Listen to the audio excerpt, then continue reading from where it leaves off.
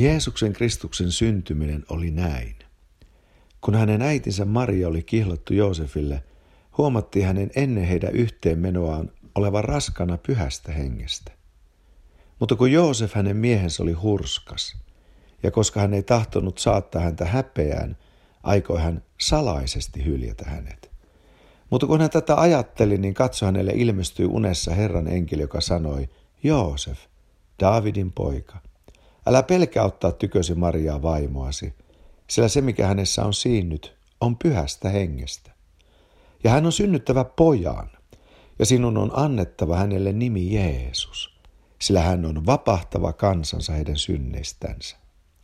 Tämä kaikki on tapahtunut, että kävisi toteen, minkä Herra on puhunut profeetan kautta, joka sanoo, katso, neitsyt tulee raskaaksi ja synnyttää pojan, ja tälle on annettava nimi Immanuel, mikä käännettynä on Jumala meidän kanssamme.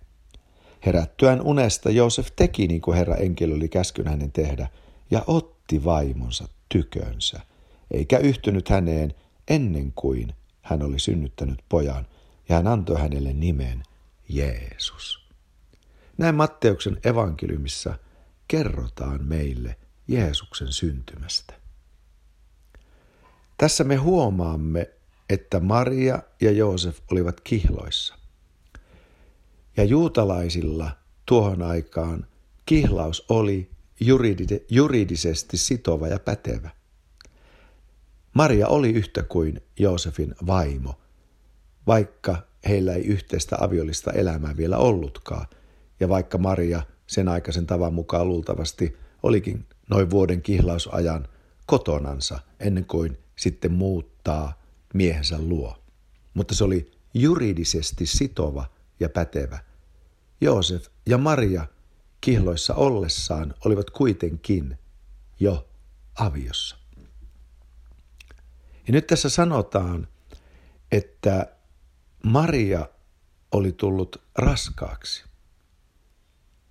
Ja kerrotaan vanhurskauden ja pyhän elämän kaunis ilmaisu Joosefilta. Joosefista sanotaan, että hän ei tahtonut saattaa Mariaa häpeään. Ilmiselvästi Joosef rakasti Mariaa, eikä Maria ollut hänen ongelmansa, vaan tuo vauva. Voi kuinka monelle tämä Jumal-ihminen onkaan ongelma tänä päivänä.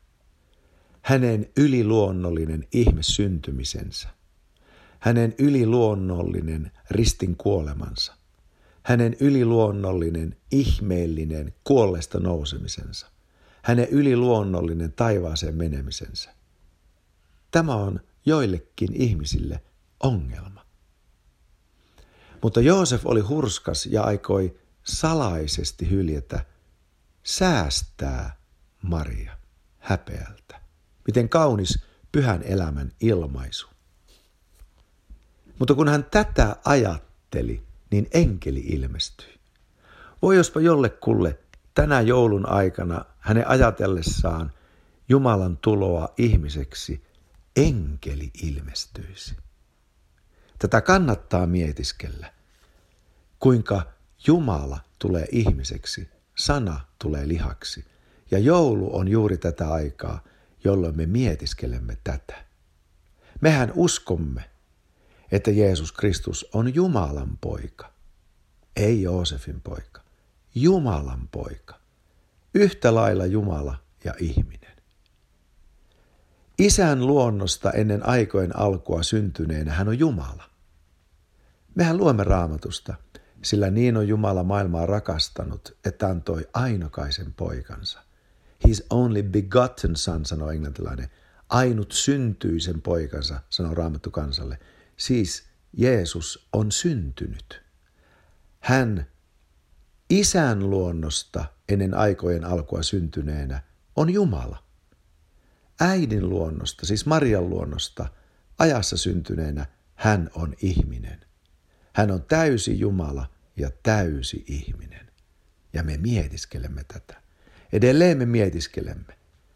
Vaikka hän on Jumala ja ihminen, ei kuitenkaan ole kahta Kristusta, vaan yksi.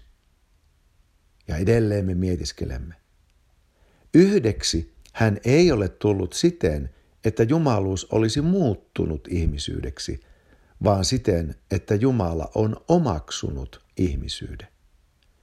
Yksi hän ei ole sen vuoksi, että luonnot olisivat sekoittuneet toisiinsa, vaan siksi, että hän on yksi persoona. Me siis mietiskelemme. Ei jumaluus muuttunut ihmisyydeksi, vaan Jumala omaksui ihmisyyden. Eivät nämä luonnot sekoittuneet toisiinsa, vaan Kristus on yksi persoona. Jumala ja ihminen ovat yksi Kristus. Tosi Jumala Jumalasta, tosi ihminen ihmisestä, Jumal-ihminen, Kristus Jeesus. Jospa jollekulle enkeli ilmestyisi, kun mietiskelet tätä. Pyhä Jumala, pyhä enkeli, halleluja. Ja kun Joosef tätä mietiskelee ja ajattelee, että hän hylkää Marian salaisesti, niin enkeli ilmestyy ja rohkaisee ja lohduttaa Joosefia ja sanoo, älä pelkää ottaa tykösi Mariaa, siis tätä, joka on raskaana, tätä neitsyttä, jolla on Jumal-ihminen sisällään. Älä pelkää ottaa häntä luoksesi. Eikä Joosef peljännyt, vaan otti vaimonsa tykönsä.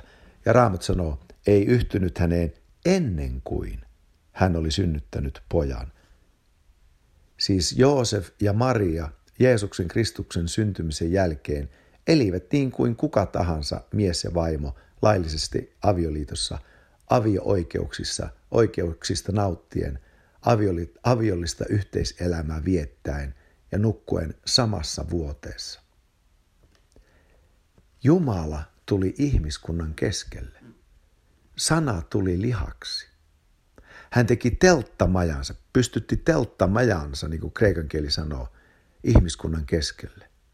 Sana tuli lihaksi ja asui meidän keskellämme. Ja me katselimme hänen kirkkauttansa, sen kaltaista kirkkautta kuin ainokaisella pojalla isältä. Hän oli täynnä armoa ja totuutta. Jospa tämä Jeesuksen ihmiseksi tulo synnyttäisi meissä pyhitettyä laupeutta, pyhää ihmisystävällisyyttä, pyhää ihmisrakkautta, pyhää hyvän tahtoisuutta, sillä enkelithän ilmoittivat taivaasta sanan, Jumalalla on hyvä tahto ihmisiä kohtaan. Olkoon näin koko joulun ajan meidänkin kohdalla.